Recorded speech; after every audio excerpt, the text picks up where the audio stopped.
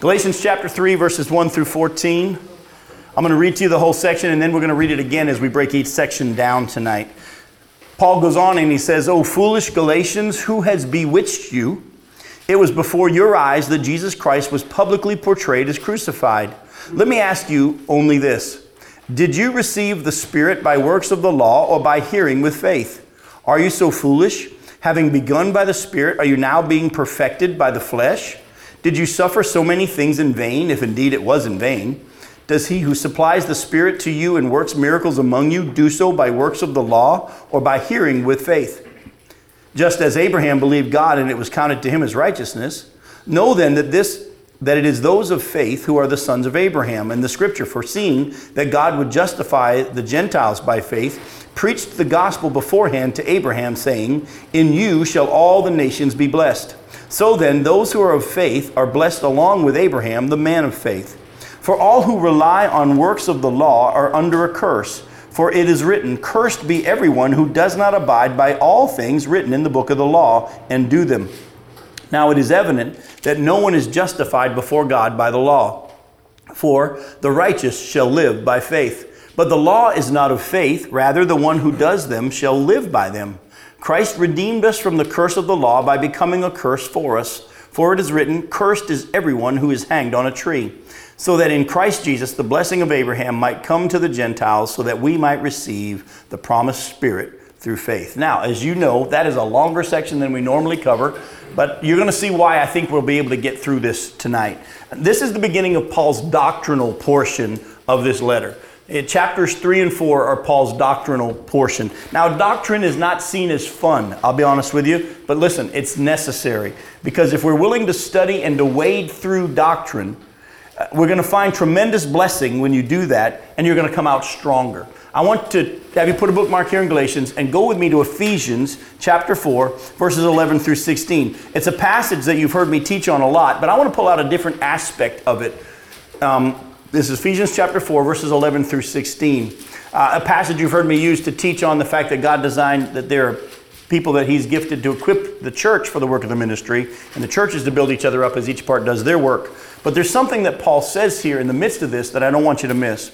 Chapter 4 of Ephesians, verse 11. And He, God, gave the apostles, the prophets, the evangelists, the shepherds, and teachers to equip the saints for the work of ministry, for building up the body of Christ, until we all attain to the unity of the faith and of the knowledge of the Son of God, to mature manhood, to the measure of the stature of the fullness of Christ, so that we may no longer be children, tossed to and fro by the waves, and carried about by every wind of doctrine, by human cunning and by craftiness and deceitful schemes.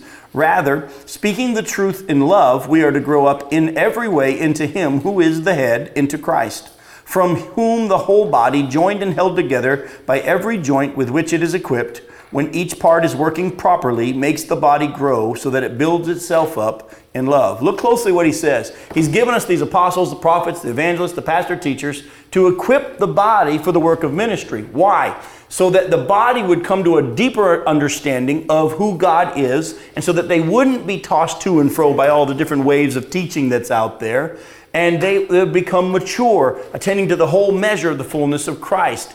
And he talks about the fact that there's other doctrines out there, and you need to be equipped in the Word itself to be able to be not susceptible to those false teachings that are out there. And one of the saddest things is most people in church today, they believe enough to be saved, but they really don't understand the fullness of doctrine, and that's why they're susceptible to the cults that are out there. That's why a lot of people think that the people that knock on your door are really Christian when they're not. Because they say a lot of things that we Christians say. They use terms that we Christians use, but they're not Christian because we don't fully understand the depth of doctrine. Like you've heard me say before, if I were to ask most people, do you believe that Jesus was born of a virgin? They would say yes. But if I were to ask most Christians, and I'm not going to put you on the spot here tonight, but if I were to ask most Christians to tell me where the Bible says that He was born of a virgin, most Christians would go, it's in there. These are the same people that quote that God helps those who help themselves, which is not in there. And there's a lot of people that really don't understand the depth of doctrine and why they believe what they believe and where the Scripture says that. And here's the danger of believing what you've been told. Somebody else can come tell you something else. And you're going to be tossed to and fro by every wind. And what happened to these Galatians? They had been taught by the Lord through Paul. The church had begun. They had become saved. Someone else came in and added something to what they had been told. And because they weren't solid in doctrine, they were susceptible to it, and it was messing them up. And so, folks, part of my responsibility is to teach you doctrine. You need to understand the depth of what the Bible says and who God is and who you are and what does salvation really mean. And you need to be settled in that. Because otherwise, you're going to be susceptible to all sorts of stuff that sounds good. And if you don't know the Scriptures for yourself, you won't ever grow up into a full knowledge of who Jesus is and who you are in Christ. Attaining to the whole measure of the fullness of Christ, it's available to you. We have always thought over the years that only those who are going to attain to the full measure of the fullness of Christ are going to be the preachers and the teachers. That's not God's design for you. So, going back to Galatians chapter 3, Paul is now teaching doctrine to them. All right? Now, so far he's been addressing his readers with a central question. Is it Christ Jesus or the law? Now, let me just say this to you. It can't be both. Because they have different purposes and they work completely different. So I'm going to stop now for a second, though, and open it up for a little bit of discussion. Why? Besides the fact that they work differently, how do the law and Jesus work differently? Well, the law condemns. The law condemns. How does the law condemn? Well, first of all, nobody can attain to it. No one can attain to it. Exactly. So when the law says thou shalt not, it is correct. It is correct. But it's not. It's not. It cannot empower you. No. What does it actually do? Actually, it's a mirror. It creates more. You look at it and you see that. It definitely is a mirror. Keep going, Steve. It actually creates more sin because it's just human nature. When someone tells you not to do something, what do? We do it more. Exactly. So not only it is holy and righteous and good, and it does show you where you really are, but it actually doesn't have the power to make the change in you. It actually has the power to condemn because now, because of our flesh, because of our fallen nature, we now want to do the exact same thing we were just told we can't. Now, what's the difference between us, that, and Christ? Christ comes to give us righteousness, but how does he do it? By fulfilling the law. He fulfills the law. And you're going to see as Paul breaks this down, it's going to get more and more clear. He not only gives us that righteousness, as he comes to indwell us, he actually becomes the power to live it out. But you're going to see, as we get into a little bit further tonight, that many of us are a little bit different than the Galatians. See, the Galatians, they came from a very pagan society. You say, well, Jim, how's that different from us? Well, stick with me. They came to faith later on in life. They came out of a very wicked pagan culture, and their salvation was radical. Their lives were radically changed because of what God did, and we're going to see some of that tonight. Many of us, maybe in this room, came to faith in church, growing up in church, understanding the gospel and trusting Christ as our Savior.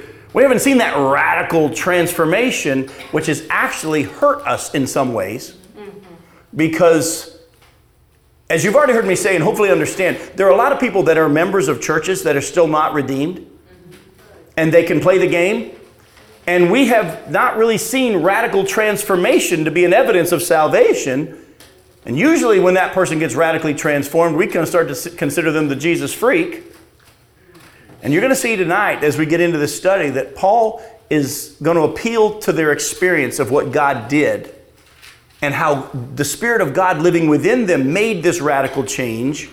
And then from there, hopefully we'll understand a little bit more of what it means to live in the Spirit. The issue really isn't as much Christ versus the law as we're going to be moving into now, and Paul's moving into now, life in the Spirit versus the law.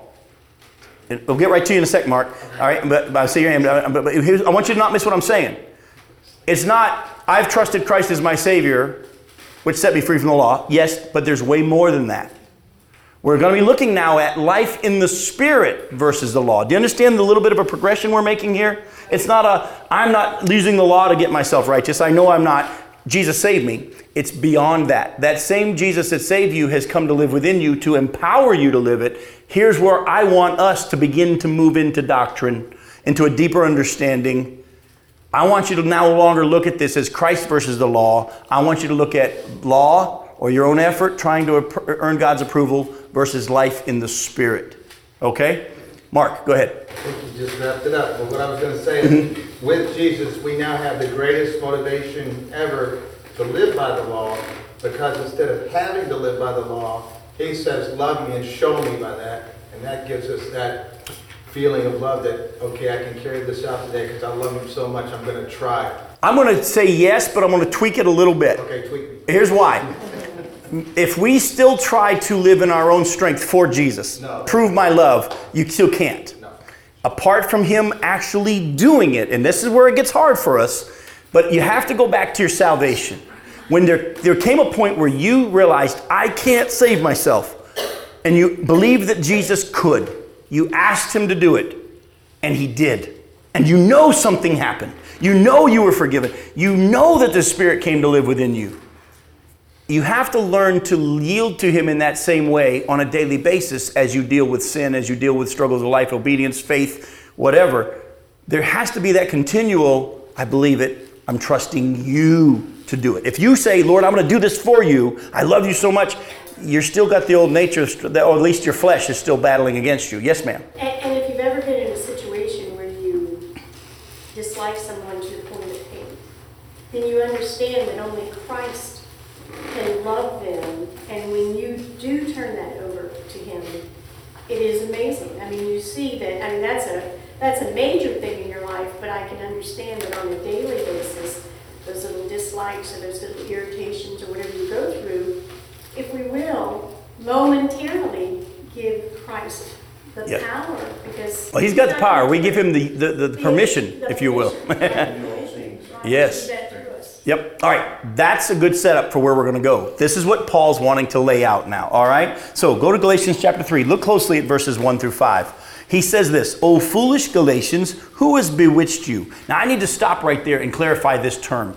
This term that he uses in the Greek, which is translated bewitched you, actually has a root in paganism. This was a term that Paul's readers knew very well. They'd come out of a background of paganism that believed very strongly in sorcery and witchcraft. And back in this day, there was a belief that certain people had the power to give you the evil eye. And they were afraid of the evil eye because they thought that if that person gave you the evil eye, they could drain your life from you. You ever heard of the evil eye? Oh, yeah. This is where it comes from.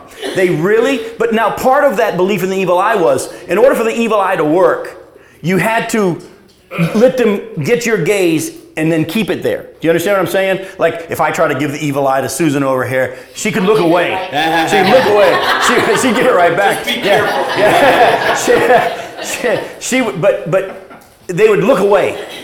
But a part of this was when someone had the power to give you the evil eye, they believed in witchcraft and sorcery, some of these people would be all of a sudden sucked in. Remember on Jungle Book, the Disney's Jungle Book, where the snake was telling, Mowgli, look into my eyes, kind of a thing. It's that kind of a thing. So what Paul is saying is, who took your focus off of Jesus and put it on them? Do you see it? Who sucked your eyes away from what it was supposed to be focused to and drew it to them? That's what this means when he says, who's bewitched you? It was before your eyes that Jesus Christ was publicly portrayed as crucified. Let me ask you only this. Did you receive the Spirit by works of the law or by hearing with faith? Are you so foolish? Having begun by the Spirit, are you now being perfected by the flesh? Did you suffer so many things in vain? If indeed it was in vain. Does he who supplies the Spirit to you and works miracles among you do so by works of the law or by hearing with faith? Now, in order to understand a lot of these questions, we need to go back to a section of Scripture we looked at in the very beginning. All right? Go back with me to Acts chapter 14. If you remember way back in the beginning, we were looking at the cities that Paul was used of God in his first missionary journey to go bring the gospel to, and where these churches started, and who these Galatians are that he was writing to. And I'm going to just read a small section of that, chapter 14, verses 1 through 23. Look at what it says. Some of you caught that. All right. Chapter 14. But I want you to pay close attention to the fact that the Spirit of God came with power. There were miracles. There was great suffering and persecution. And when you see all that happened in these cities, you're all of a sudden going to understand these questions a whole lot more that he asked them and reminds them of. It says, now at Iconium they entered together in the Jewish synagogue and spoke in such a way that a great number of both Jews and Greeks believed. But the unbelieving Jews stirred up the Gentiles and poisoned their minds against the brothers. So they remained for a long time, speaking boldly for the Lord, who bore witness to the word of his grace, granting signs and wonders to be done by their hands. But the people of the city were divided. Some sided with the Jews and some with the apostles. When an attempt was made by both Gentiles and Jews with their rulers to mistreat them and to stone them, they learned of it and fled to Lystra and Derbe, cities of Lycaonia, and to the surrounding country. And there they continued to preach the gospel. Now at Lystra there was a man sitting who could not use his feet. He was crippled from birth and had never walked. He listened to Paul speaking, and Paul, looking intently at him and seeing that he had faith to be made well, said in a loud voice, "Stand upright on your feet." And he sprang up and began walking. And when the crowd saw what Paul had done, they lifted up their voices, saying in Lycaonian, "The gods have come down to us in the likeness of men." Barnabas they called Zeus, and Paul Hermes, because he was the chief speaker. And the priest of Zeus, whose temple was at the entrance to the city, at the entrance of the city, brought oxen and garlands to the gates and wanted to offer sacrifices with the crowds. But when the apostles, Barnabas and Paul, heard of it, they tore their garments and rushed out into the crowd, crying out, "Men, why are you doing these things? We also are men of like nature with you, and we bring you good news that you should turn from these vain things to a living God, who made heaven and earth and the sea and all that is in them.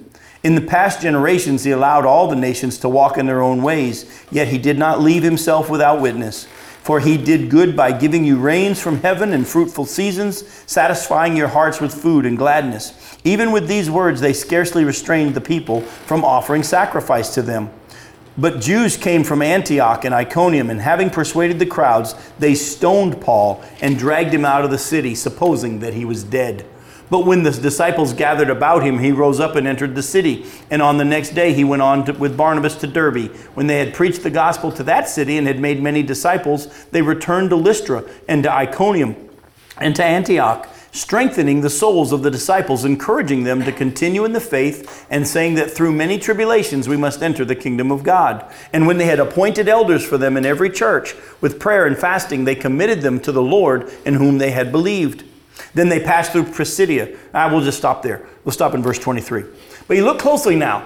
Everywhere he went, the power of God was manifest. People got saved and miracles were done that God used to get their attention. Yet at the same time, there was suffering and persecution. Did you see the fact that he was even stoned and left for dead in one place? And he got back up, went back into the city. And then they went back to the same cities where they had been chased out. And go back now to Galatians chapter 3.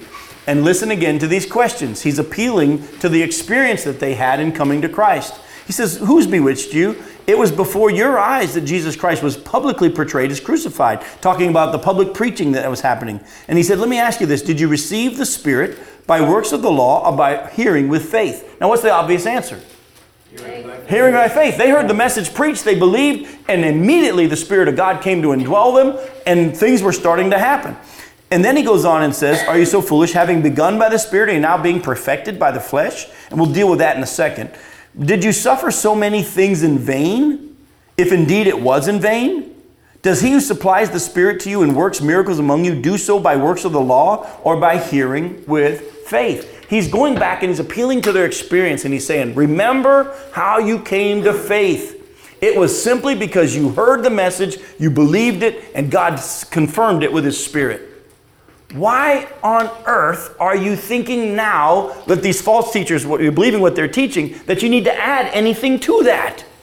If God did what he did in saving you and the miracles that you saw and the way that they radically opposed the people that are against God, it wasn't because you all of a sudden were doing certain things. It's because you believed. Remember how it all started. Simply by believing what God said. That's very important for us, all right? Now, let's go back to verse 3, though. Because I want to ask ourselves the same question. And here's where we're going to take a little bit of a veer from our experience being a little bit different from the Galatians, like I hinted at.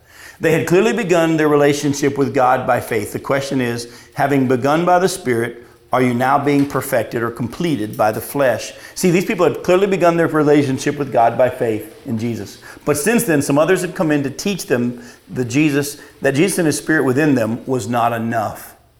Now, I'm going to say it to you this way again because I want you to hear it, because this is where it's going to help us. They had been taught that Jesus and His Spirit within them was not enough. All right, I'm going to say it one more time.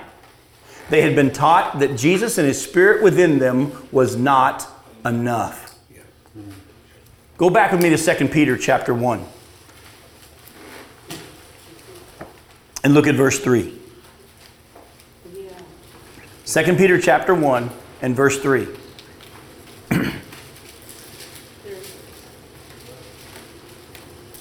His divine power, God's divine power, has granted to us all things that pertain to life and godliness through the knowledge of Him who called us to His own glory and excellence. All right. Then he goes on and says, by which He has granted to us His precious and very great promises, so that through them you may become partakers of the divine nature. In other words, I love how the NIV words it. God's divine power has given us everything we need for life and godliness through our knowledge of Him. And then it goes on and talks about how because of God living within us, we have the ability to experience the divine nature of God living His life through us. You're not going to become a God. Yet, God Himself is living within you. And the same power that rose Jesus from the dead is living within you. And if you would learn to believe it and live it by faith, you'll be amazed at what God would do. Yes, ma'am. Going back to verse 2, though, is how it happens. Yep. Grace and peace be multiplied to you in the knowledge of God and of Jesus our Lord. If you're not studying Him, you're not going to get it. Well, and that's the thing is, the Galatians had people come in afterwards and say, yeah, but. The problem is many of us, if you're like me, grew up in church. I trusted Christ as an 8-year-old and it was real. I mean, my salvation wasn't one of those, I'm not sure if it really happened. I know I got saved at 8. And I've experienced Him coming to and living within me. Yet, at the same time, those same people that taught me about salvation were the ones who added that there were Jesus plus. See, this was a different group of teachers that had come in. But many of us had been taught what we're going to talk about by the same people that taught us about salvation. You see, we were told after salvation to focus on saying no to sin, weren't we? I know I was. We were told that you've been born again now by Jesus, so you need to say no to sin. And where have we been taught when we've been taught to say no to sin? Where we were taught to focus? On ourselves and the sin and trying to do a better job of not sinning. How? Anybody ever have that? Wasn't that what you were taught too? Yeah. How'd that work out? Oh, you beat yourself up for years, didn't you? I know I did. Oh, and I'd make vows and promises, and Lord, I'll do better. Oh, God, please forgive me. I even got to the point where I started to wonder, I had to have reached 490 something, whatever that number is. That 70, someone else been there? Well, you did the math. What's 70 times 7? Because I had to have crossed that number. It's in a day. It's in a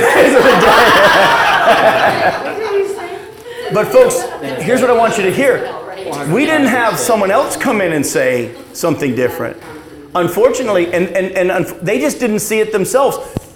I myself, early in the ministry, would teach those same things when I was teaching youth as a youth pastor and whatever.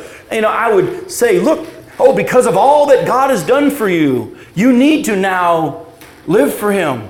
Well, it's that if you love me, you will obey me. Yeah, well, and the sad thing is, that passage that you just quoted from is in John chapter 14, and it's actually, if you look in the context, listen to what Jesus says. If you love me, you'll obey me, and my Father will give you the Holy Spirit.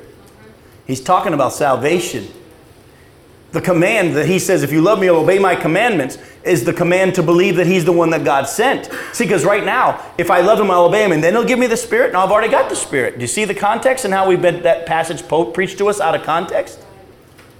But it's also, if you love me, you will obey me. Right. And that's, Exactly. later on, there's a passage that talks about it in that way. Exactly. If you do focus on the love relationship, Not trying to prove you love him, but love him, you will. And by the way, you're jumping ahead, Becky, so don't do that again. Teacher's pet. Teacher's pet. Actually, she is, and I'm proud to admit it. She is the teacher's pet. Good for you. Some of us, listen to this. We were taught the fruit of the Spirit. Remember the message, Galatians 5:22? But the preachers then taught us, you need to be more patient. You need to be more loving. You need to be more, you remember? And we would walk out of there saying, I need more patience. Or I need, and then many of us are taught, well, don't pray for patience. Remember that? Folks, let me say this to you again. After having begun in the Spirit, what makes you think that you can finish it in your own effort? Pride. We did not, definitely pride, our flesh, and false teaching. Doctrine was not fully taught to us. We understood enough doctrine to have people get saved, but we really didn't understand the full doctrine of what really happened at the cross. You have been given righteousness already. Yet I didn't grow up feeling like I was righteous. I knew I was going to heaven, but boy, I need to do a better job of being righteous. But I've never had anybody teach me the full doctrine of the fact that I am righteous already.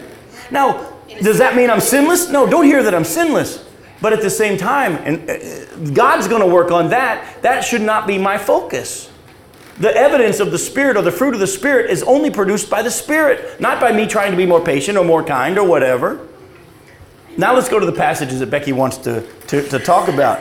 Go to Philippians. You're in Galatians now. Go to Philippians chapter 1 and look at verse 6 and listen closely to these passages that talk about how, and put it this way, the Holy Spirit in us now takes the place of the law to control our behavior. All right?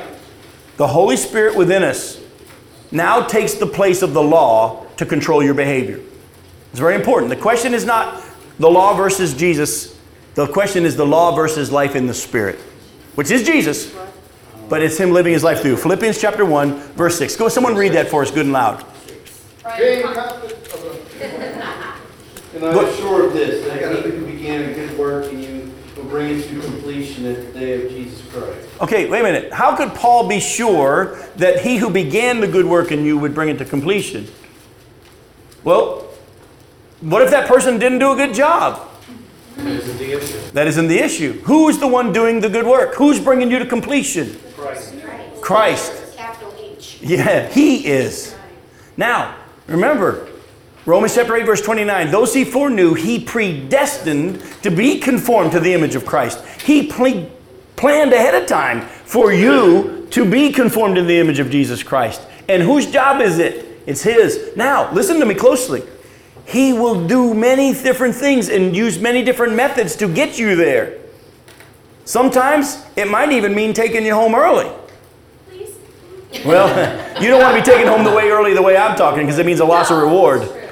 Taking you home early, because the Bible talks about how there are those who walk in continual disobedience. What happens? Some are sick and some are dead. Well, how come? Because God is in the process of conforming you to His image, and as a loving Father, He's going to start off soft and slow and say, let me have it. Let me do this. And if you continue to disobey, you continue to yield, He has to amp up the discipline. Maybe take away the car keys or whatever else it is and get your attention. Maybe lay you up in a bed for a little bit of while to get your attention. But ultimately, He's going to take you home, the Bible says. But the issue isn't whether or not you're doing a better job. The issue is, are you yielding to the one who has come to live within you and has already planned to make you into His image? Folks, I want you to take a deep breath, and I want you to, in the same way in which you received Christ, believe that He will make you into what He wants to make you into. Be confident that He who began this good work in you is the one who's going to finish it. Yes, ma'am. But that makes it feel as if I'm not getting it right. He took me home early because I wasn't getting it right. What do you mean by not getting it right? Doing it right. Oh no, don't see again, you're still thinking, you got to take your eyes off of you. What did you do right to get saved? You just believed. You did nothing. You just believed it. Right. And you received it. You accepted it. You received it, right? Right. Same way, to live this Christian life. This is law versus life in the Spirit. You have to just believe that He will. As one preacher put it this way, he said, when I stopped trying to get better, I got better. Amen. Well, let's keep letting the Scripture talk to us here. Let's go to doctrine some more. You're in Galatians. Go to Galatians chapter 5. Look at verse 16. Someone else read for us. Galatians 5, verse 16.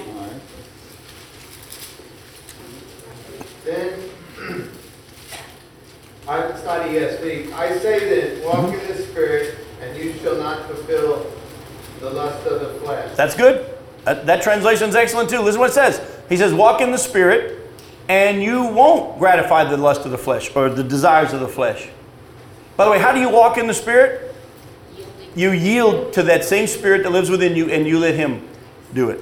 We're not going to turn there because we looked at it last time we got together, but Galatians 2:20, what did Paul say? I have been crucified with Christ. I no longer live. The life I now live, I live by faith in the one who died for me. Folks, you got it? This is hard for us because, see, it wasn't that someone came in afterwards and added. This has been taught us from the moment we got saved.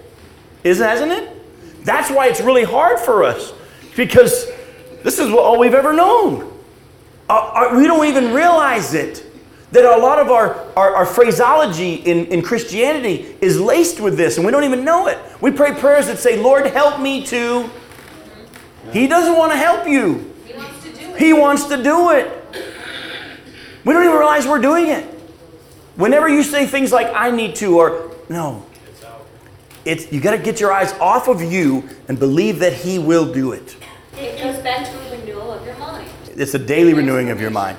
Yes, yes, ma'am. You know, Jim, oftentimes you even find yourself, it sounds haughty. Mm-hmm. And at times that sounds haughty. When that's not, I mean, you're speaking in the Holy Spirit with that attitude, and I know that God can do that in me, but when you're with people that think they have to try, when they hear you, that sounds like a haughty thing. Yes, but again, well, let's go down that road. Because I have been preaching series on grace in churches around the country, and I've had pastors come up to me and they'd say this, Jim, I know what you're saying is true.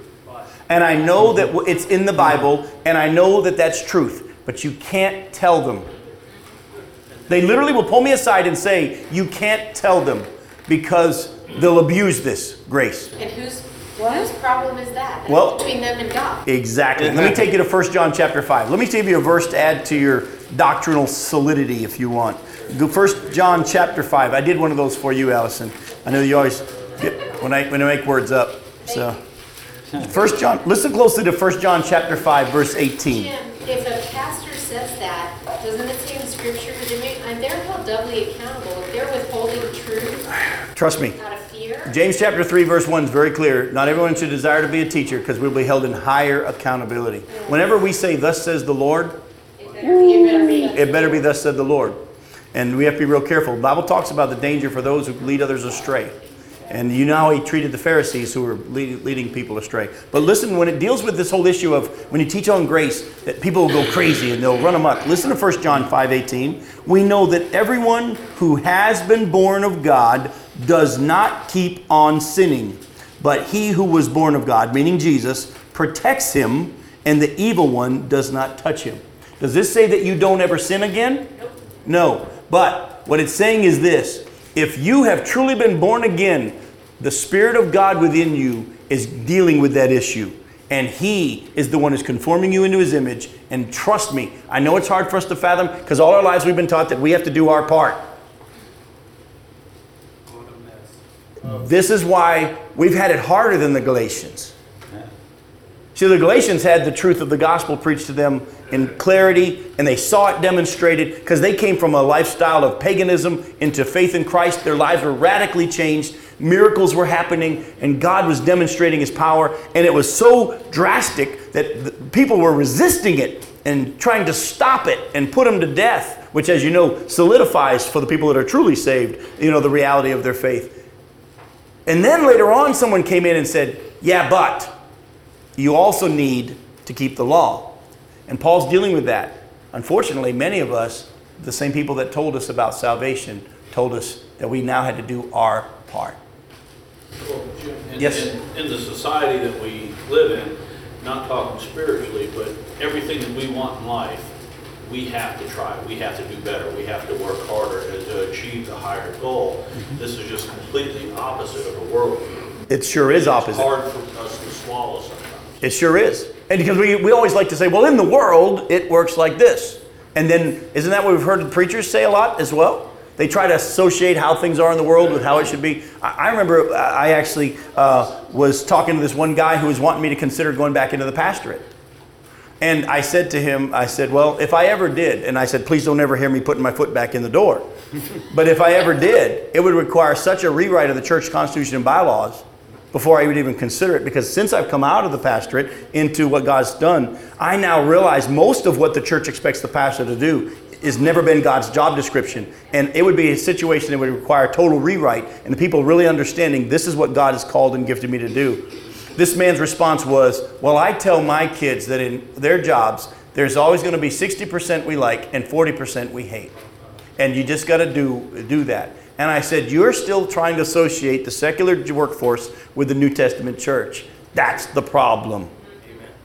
I had men tell me, well, I work so many hours a week and I expect the pastor... You can expect all you want. Talk to the people. Here's the thing.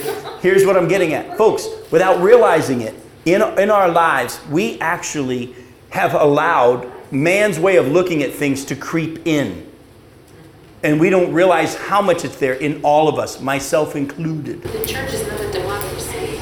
The church has become a democracy, which But it's not. never been God's design. You'll see that he appointed elders, spiritual leaders in each of the churches. Folks, let me just say it to you this way so we can keep moving here. This is going to be a process of us learning doctrine. We need to learn doctrine so that we're not tossed to and fro by this. And we need to begin with us having the Spirit of God say, help us, am I yielding to him in faith, or am I trying to still help him and doing my part? Now, the Bible talks about obedience. And people are, well, aren't we supposed to? Trust me, the Spirit of God within you, if you're truly born again, he will get you there. He will change your desires. All that will take place. It doesn't make any sense to you, but you got to trust me, he will. Let's go to Galatians chapter 3, verses 6 through 9. Jim, one more thing. Sure. I think that Satan is always wanting Christians to feel guilty. So that's what we hear oftentimes. Yep. Well, that would make me feel so guilty. I mean, that comes straight from hell. The Lord doesn't use guilt. It doesn't mean we're not guilty at times, but he doesn't use guilt to do things. He uses truth. All right, Galatians chapter 3, verses 6 through 9. He says, just as Abraham believed God and it was counted to him as righteousness. Remember, it's tied to where we just left off. Did you have this happen because you believed or because you did certain things? Well, it's because we believed. Exactly.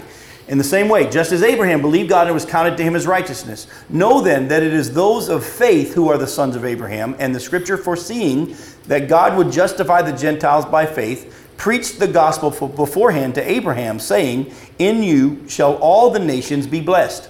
So then, those who are of faith are blessed along with Abraham, the man of faith. Now, we're not going to spend too much time here because we've covered a lot of this already before in our Romans study and other parts of this. But let me just remind you of Genesis 15:6, where it says, Abraham believed God, and God credited it to him as righteousness. Now, what did he believe? If you remember back then, he had been questioning, and it looks like Eliezer of Damascus is going to be my heir. And God comes and says, no, a son from your own body is going to be your heir. And verse 6 says, Abraham believed him, and God gave him righteousness right then because of his belief. Now, if you keep reading, God then says, let me give you a little bit more. Know for a fact that your descendants are going to go into slavery. They're going to be there for 400 years. They're going to come out with great wealth. And Abraham didn't believe. He goes, how can I know this? And that's when God walks between the pieces for him. Well, he didn't look righteous. Relax. Relax. He who began a good work in Abraham is going to finish it. In time, he became to look more and more righteous, didn't he? But he had to go through the process of the Father shaping him in God's way. That's why, don't we get mad sometimes when people try to tell us how to raise our kids? Well, if you would just do it this way. And you sit there and you think, you don't know my kid. Yes, there are some things that need work. But I've got a plan here. My wife and I have a plan, and we're working it through, and we're working on the things that we're working on. And we'll get to some of those things in time. And you also know within your family, if you've got more than one kid, you don't treat them all the same way in the same way. You have to understand, and you have to walk through, and prayerfully, how do we handle this situation? And prayerfully, how do we handle this situation? If you try to raise your kids with a set of rules and formulas and regulations, you're going to have rebellion. And many Christians grew up that way, raised their families that way, and the kids walked away. Amen. But if you understand the biblical way of getting to know them and to love them and to let them know you love them, and then begin to then say, how can we work together to line ourselves up with what God wants to do? In the same way, folks, stop looking around at everybody else and how they ought to be there by now. If I were to ask you, how many of you would agree that God's not done with you, we'd all raise our hands. Yet we treat each other like God should be done with them. Why aren't they there by now? How come Ron isn't acting more mature? You know, all that kind of stuff. We've missed you. Do you understand what I'm saying? If you really understand doctrine, it's going to actually lower your blood pressure, folks. Amen.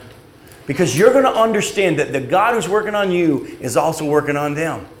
And He's going to get them there. And He has a plan and a purpose. And He might not be in as much a hurry as some of us think. Have you ever thought about the fact that this Abraham who had been given righteousness went through this process of lying and saying, she's not my wife, she's my sister, and he did it twice? But God didn't give up. God had a plan.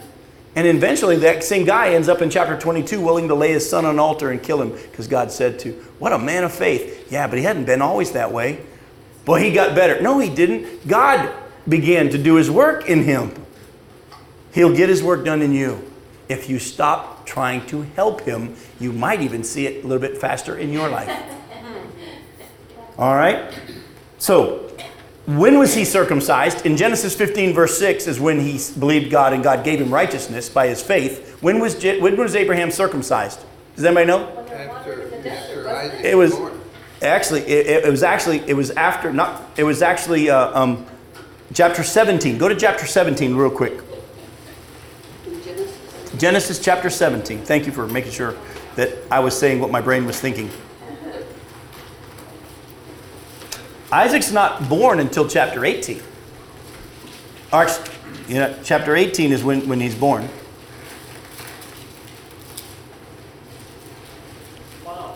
She was 99. Huh? She was 99. It's Ishmael. It was after Ishmael was born.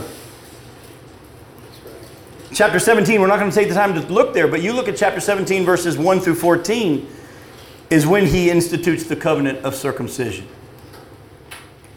So here we are. Hang on for a second. Abraham was already given righteousness because he believed. He wasn't circumcised until later on. So anybody that's putting their faith in what they did for righteousness, the Bible already proves, wait a minute, it doesn't work that way. And this is what I love about what Paul's doing. The Judaizers, the ones that had come in and taught afterwards, put a lot of emphasis on Moses and the law. Paul says, let's go back even further. Let's go to the beginning of the Jews. Let's go to the father Abraham. Let's start there, guys. You want to keep saying Moses and the law? Why don't we go back to the beginning? Abraham was given righteousness by faith, and that said, and then God promised him he'd be the father of many nations, meaning more than just the Jews and the Gentiles as well, and they would be his children through faith. All right? So, there's one thing here in Galatians 3 that I want to pull out before we move on to our last section here. Look at verse 8 of Galatians 3. And the scripture, foreseeing that God would justify the Gentiles by faith, preached the gospel beforehand to Abraham, saying, in you shall all the nations be blessed. So when did scripture preach to Abraham? We don't have Abraham reading. In the beginning was the Word. Yeah, good for you. The scripture is Jesus. In the beginning was the Word, and the Word was with God, and the Word was God. The Word became flesh. Folks, Jesus didn't change God's Word. He didn't just speak God's Word. He didn't just write God's Word. He didn't just live God's Word. He is the Word of God. Oh, wait a minute, that might help us. You mean the one who wrote this, who knows it from cover to cover, is living inside of you and me? Is there a chance that maybe the one who lives within you is able to line you up with it, even though you haven't even fully learned it yet? I'm thinking yes. Now, please don't misunderstand. The Bible talks about the importance of reading the Word and studying the Word. But at the same time, what does Romans 2 say? That God reveals His law to those who didn't even have the law of God. He wrote it on their hearts. There was no law when Job was a righteous man. Exactly. Folks, I want you to really start getting locked into this. It's no longer the law versus Christ. It's law versus life in the Spirit. And you don't want law get in the way of your life in the Spirit. See, how many of us have made the vows to read God's Word every day? And I'm going to do it. And you did it because you know you'll get closer to God, and maybe He'll love you even more because you know you're one of the few that do this. And you did it in hopes that you become a better person. And by the way, how'd your vow work out? I still remember. Becky and I went to a marriage conference. It was, I don't know how many years ago, back when she liked me. And actually, I'm kidding. She loves me. But we went to a marriage conference in Orlando, and I remember making the vow we were going to pray together every night. Oh, and we meant it. I don't think we even lasted a couple of nights. I'm sort of ashamed and not ashamed to tell you. I'm ashamed because my pride wants me to be ashamed, but I'm not ashamed because I'm just like you. Folks, this is where we're going to go in the last section here. In Galatians chapter 3, verses 10 through 14, look at what he says now. For all who rely on the works of the law are under a curse. For it is written, cursed be everyone who does not abide by all things written in the book of the law and do them. Now it is evident that no one is justified before God by the law, for the righteous shall live by faith. But the law is not of faith, rather the one who does them shall live by them. Christ redeemed us from the curse of the law by becoming a curse for us. For it is written, cursed is everyone who is hanged on a tree, so that in Christ Jesus the blessing of Abraham might come to the Gentiles, so that we might receive the promised Spirit through faith. Now, listen, all right. This next section serves as a great reminder and can be a great relief to us who still try to earn God's approval through our obedience. Do you want to try to get points with God by your behavior? Go ahead and try, the Bible says. Oh, by the way, the law demands perfection. Look, that's what he's saying here.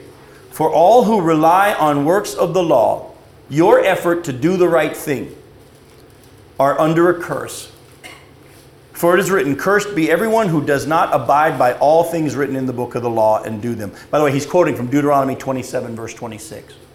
Listen to what the law says. You want to earn God's approval by what you do and how hard you work or how much effort you put into it, even if your motives are to prove your love for Him. If you want to do it in your own strength, okay, you want to go there, but you're going to be under a curse because the Bible says, cursed is everyone who doesn't keep it all perfectly. How many times have we promised to do better next time, but failed? And how often, listen to this part, how often have we striven to be perfect, but still feel like it's not enough? You been there? I'll be honest with you. I can tell you from personal experience, there have been periods of my time where in my estimation of my holiness, I did real good. But I still didn't feel like it was enough. I still didn't feel like it was enough. You ever been there? Oh, yeah. You know why? Because that's cursed living, folks. That's cursed living. I'm going to ask you a question. Which would you rather? Being given righteousness when you believe in faith, or earning it yourself by being perfect? Can't do that. Yeah, you better choose number one. Here's why. Because if you have ever broken one of God's laws, it's already too late for you to be righteous through the second option. It's already too late. That's how foolish it is to still think. That's why it's so sad that we who grew up in church had been taught option number 2 as a part of a Christian life. We were taught faith alone through Jesus, nothing you do to be saved, you just trust Him. But everything else was still our effort, our energy. You do it for God. You owe it to Him too. God has done this for you, so you ought to. You ever heard that kind of preaching? Folks, without realizing it, the preachers were saying, you now too, in your own strength, in your own effort, you do it. You can't. The same preacher should have been saying, the same way in which you can't save yourself, oh, by the way, as you now begin this journey in faith, you can't live it. But I got good news for you. The same one who died for you and give you righteousness lives within you, and He wants to live it for you, and you just got to let Him. Vance Havner puts it real well. He said, there has only been one Christian life that has ever been lived. And He wants to live it again through you and through me. But you have to let Him. Oh, folks, you're missing out on the promised land. You're missing out on the promised land when you keep trying to strike the rock when He said all you got to do now is just ask. Speak to the rock. That's the whole picture there. Moses was told, strike the rock, because he had to be struck for the water to flow, for the Spirit to be given. Jesus had to be struck, but He's been struck. It's done. Now when God said to Moses, I want you to speak to the rock, he duplicated the previous way and in his own effort tried to get God to do stuff, and he missed out on the promised land. That was the consequence. He still got to go to heaven, but he missed out on the promised land. Many Christians today are missing out on the promised land. Oh, you're going to heaven, but you're going to miss out if you keep trying in your own effort to get God to do things for you. All you need to do is speak to Him. Ask, believe, and watch what He does. Yes, ma'am. The fruits of the Spirit, we don't get them if we're shackled to the law. No, you're right. We can't love, we can't have joy and peace because we're not living in the freedom that He wants us to have because we're stuck in the chains. Yep. I remember the first time I read Galatians, and as I was reading and I read the 9 fruit of the Holy Spirit, and I was sitting there and I was going, oh, give me a break. And all of a sudden a little voice came to me and said, that's the fruit of the Holy Spirit. It didn't have your name on it. Now the Holy Spirit is in you, but that's His. Yes. And it's yours if you believe that He's in you. Yep. And I was dumbfounded. I was absolutely dumbfounded. The Holy Spirit, that's the fruit of the Holy Spirit, and the Holy Spirit's in me. And all I have to do is say thank you that it's there. Yes, sir. Would you deal with this? Humble yourself, which we hear so much. Mm-hmm. The Bible talks about denying ourselves, taking up our cross and following Him. And the Bible talks about humbling yourself. As we said earlier in this study, your flesh wants credit. Your flesh wants credit. I've been pretty righteous. Oh God, I'm glad I'm not like this other person who does this and does that. I fast, I tithe. I remember the prayer of the Pharisee versus the other. And the other guy says, oh, have mercy on me, a sinner. What did Jesus say? That guy's prayer was heard. What does the Bible say? God opposes the proud, but gives grace to who? The humble. Now listen, you don't have to pray prayers like, oh God, I'm a horrible sinner and all this kind of stuff. No. You've been made righteous through Jesus and He sees you as righteous. But you need to, as Allison talked about, renew your mind. And you need to daily push the flesh away. Romans chapter 3, chapter 12, verse 3, Paul says it this way. He says, let no one think more highly of himself than he ought, but each with sober judgment in accordance with the measure of faith that God's given. How we humble ourselves is we simply acknowledge, God, I still can't do this, but you will. My flesh wants to get the credit. My flesh wants to get some points for doing this, but only you can do this for me. You know what? I could easily, because of how God has gifted me, walk into the pulpit in pride. As I travel and people pay money for me to get on a plane and go speak the Word of God where they are. And I show up and they're excited because Jim Johnson is coming. And in my flesh, I could say, watch what I can do here. But I have to humble myself every single time or His Spirit will not flow. I must say, Lord, I'm not resting on a past anointing. I'm not going to rest in the gifts that you've given me in my own strength. I have to say no to myself and acknowledge I still need you to teach this word through me. Amen. That's why I pray before I teach and preach. Why? Because it reminds me that it's got to be Him. You know, I learned humility is not thinking less of yourself, but thinking of yourself less. Yes, that's a good way to do it. Yeah, we have a tendency sometimes to have false humility, and actually we're priding ourselves by saying how bad we are. We're actually glorifying ourselves in the same way. I got to do one quick thing before we go here because I don't want to stop here. I want to do one last thing. Some of you may not know it, but Paul quoted in chapter 3, verse 11 from Habakkuk chapter 2, verse 4. And we know the passage, we know the quote, the righteous shall live by faith or the just shall live by faith. I'm going to give you two more accurate translations of that, okay? A more accurate translation of Habakkuk 2:4 would be, he who is righteous as a result of faith shall live thereby. All right? He who is righteous as a result of faith shall live thereby, or the righteous man shall live through faith. The righteous man shall live through faith. Folks, it's a continual living in this daily life of faith. Now, here's the good news. Doctrine has great news for you. We've already seen that those of us who try to earn God's favor in our own effort are under a curse because the law demands perfection. Your own energy demands perfection, and where it did. But the good news is Christ redeemed us from the curse of the law by becoming a curse for us. Later on, if you want to look at Deuteronomy 21, verses 22 and 23, that's Deuteronomy 21, 22 and 23, you'll see that the law said, cursed is anyone who is hanged on a tree. And what was Jesus? What happened to Jesus? He was hung on a cross, and he took the curse for us. Romans 5, listen to what it says. Romans 5:8. Jesus died for us while we were still sinners. He didn't wait for us to get it right and then he acted. He acted in our behalf before we even realized our need. He died for us while we were still sinners. And then in 2 Corinthians chapter 5, verse 21, listen to what it says. 2 Corinthians chapter 5, verse 21 says this.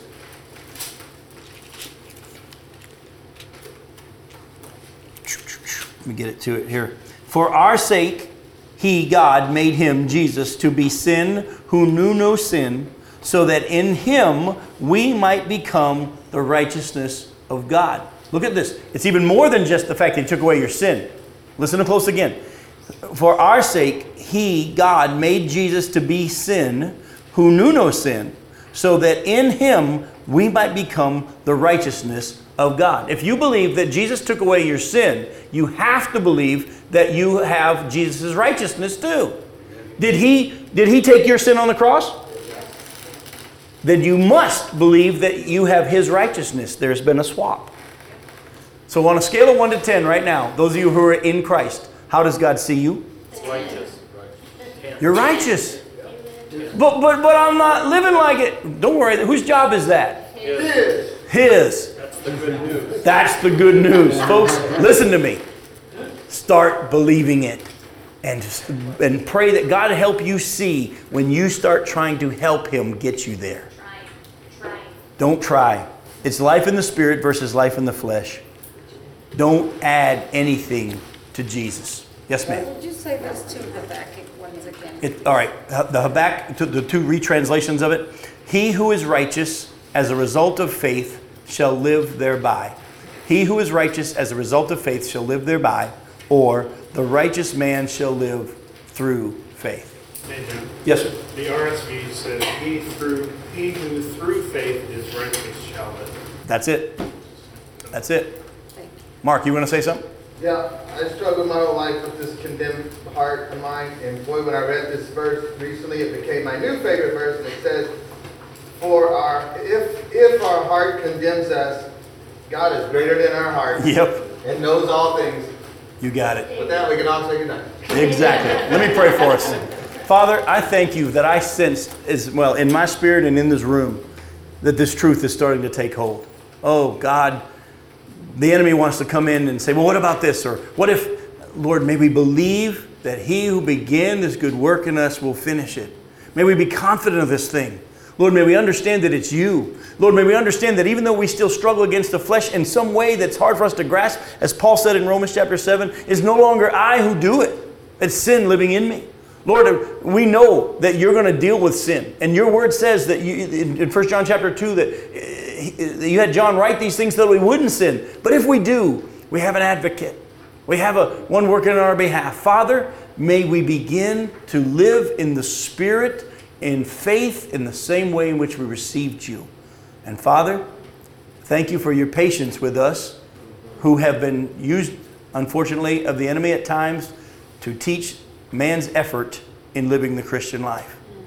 Father, may we walk in yieldedness to your Spirit, in your Spirit. And Lord, I know we'll begin to see it. And the people around us will begin to see it. And we look forward to saying, we didn't do it. You did. In your name we pray. Amen. Amen.